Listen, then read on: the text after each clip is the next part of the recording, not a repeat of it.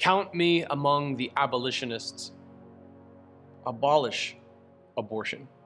It's the blackest spot on our culture. Future generations will look back and say, what were they thinking? The way that you and I look back on Puritan preachers who owned slaves and say, what were they thinking? The first person to proclaim Christ was an unborn baby. And all of this was foretold. Let's go back to this prophetic, profound, history-breaking, world-redemptive, history-bisecting moment when the angel Gabriel has revealed the long-anticipated name of the prophesied Savior to Mary. Verse 36 of Luke chapter 1, and consider your relative Elizabeth. Even she has conceived a son in her old age, and this is the 6th month for her, who is called childless. For nothing will be impossible with God.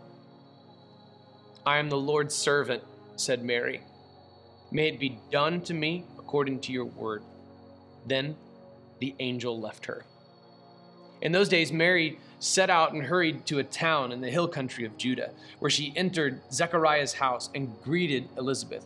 If you read Luke's gospel from the very beginning, we already know who Zechariah is. He's the guy who, through the casting of lots, has been chosen as the high priest that year to go in and make atonement for the sins of the people within the Holy of Holies in the temple.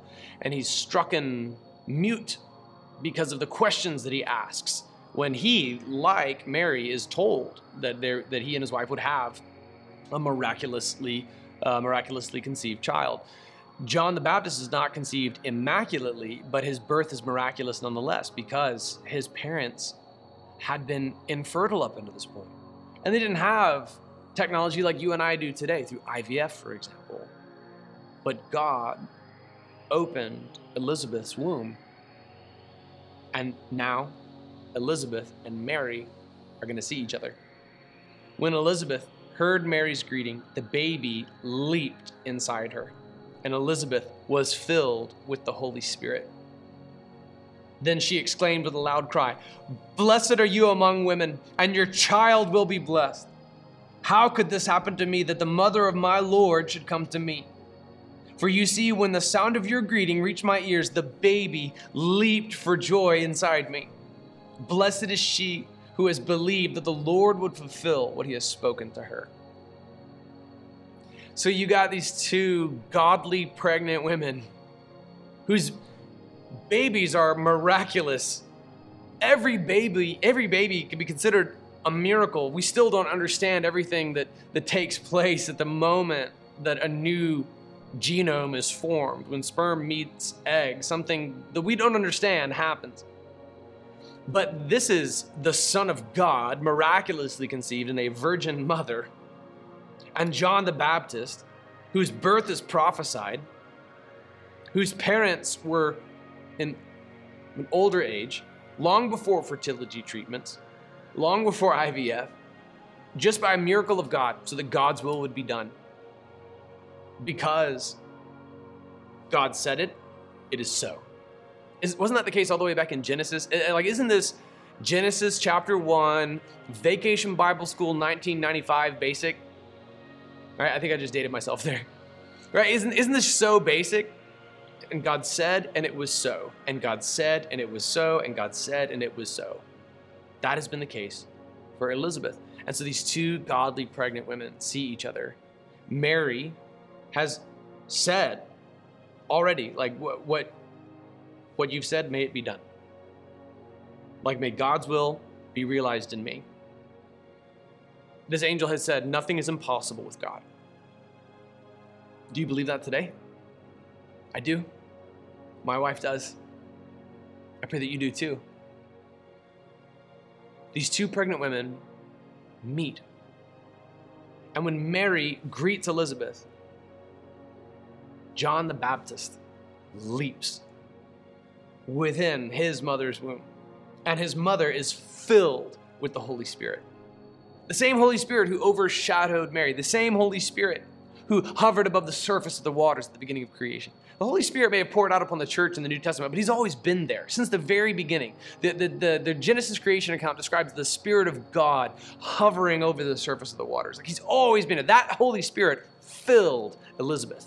That Holy Spirit brought about the Immaculate Conception. That Holy Spirit is in the Redemption Church. And I pray he's at work in your church today too, if you're not a part of the Redemption Church, but a part of a less cool church. Blessed are you among women, and your child will be blessed. How could this happen to me, that the mother of my Lord should come to me? This is also arguably one of the first proclamations of Jesus as Lord by someone who's not an angel. Elizabeth is filled with the Holy Spirit, and she knows. She can't see Jesus, but she knows he's Lord. Can anybody relate to Elizabeth right now? You haven't seen Jesus, but you know he is Lord. She's filled with the Holy Spirit. She proclaims Jesus as Lord while Mary's just walking up to her. For you see, when the sound of your greeting reached my ears, the baby leaped for joy inside me. Blessed is she who has believed that the Lord would fulfill what he has spoken to her. Do you believe what the Lord has spoken to you? Because this may be the story specifically about what God's will was for Mary and what God's will was for Elizabeth. But the statement about God and his character is ubiquitous and universally applicable. Nothing is impossible with God. Mary believed that, and Elizabeth, filled with the Holy Spirit, said, you are blessed. May you likewise be blessed. It may not be God's will that you miraculously conceive a child in your old age. And I know it's not God's will that you immaculately, if you're a woman, give birth to the Savior, because it's already happened. It need not happen again, and it will not happen again because it's already been done. Fulfilled, prophesied, complete, tetelestai, it is finished. But I do know that what this text says about God is still true today. Nothing will be impossible with God. Redemption Church, we're praying for revival. And arguably the most pagan city in the U.S. Nothing is impossible with God. We have fasted. We'll fast again. We're going to pray to God, the God of the impossible, and we'll believe. May we, like Mary, believe that God is able to do anything. May we, like Mary, be willing to do anything that God calls us to do. And may we step into that beautiful light that Elizabeth was shining upon Mary when she said, blessed is she who has believed that the Lord would fulfill what he has spoken to her. Do you believe that God could bring revival to a city like Seattle? I refuse to fake it. I'm not going to contrive it. We don't have smoke machines, and even if we did, we wouldn't pretend like they're the glory of God. We're not going to report fake numbers. We're not going to plant actors in the audience. We're not going to have fake baptisms. We just believe that God's able to do the impossible, and may we step into the same blessedness of Mary, proclaimed by Elizabeth.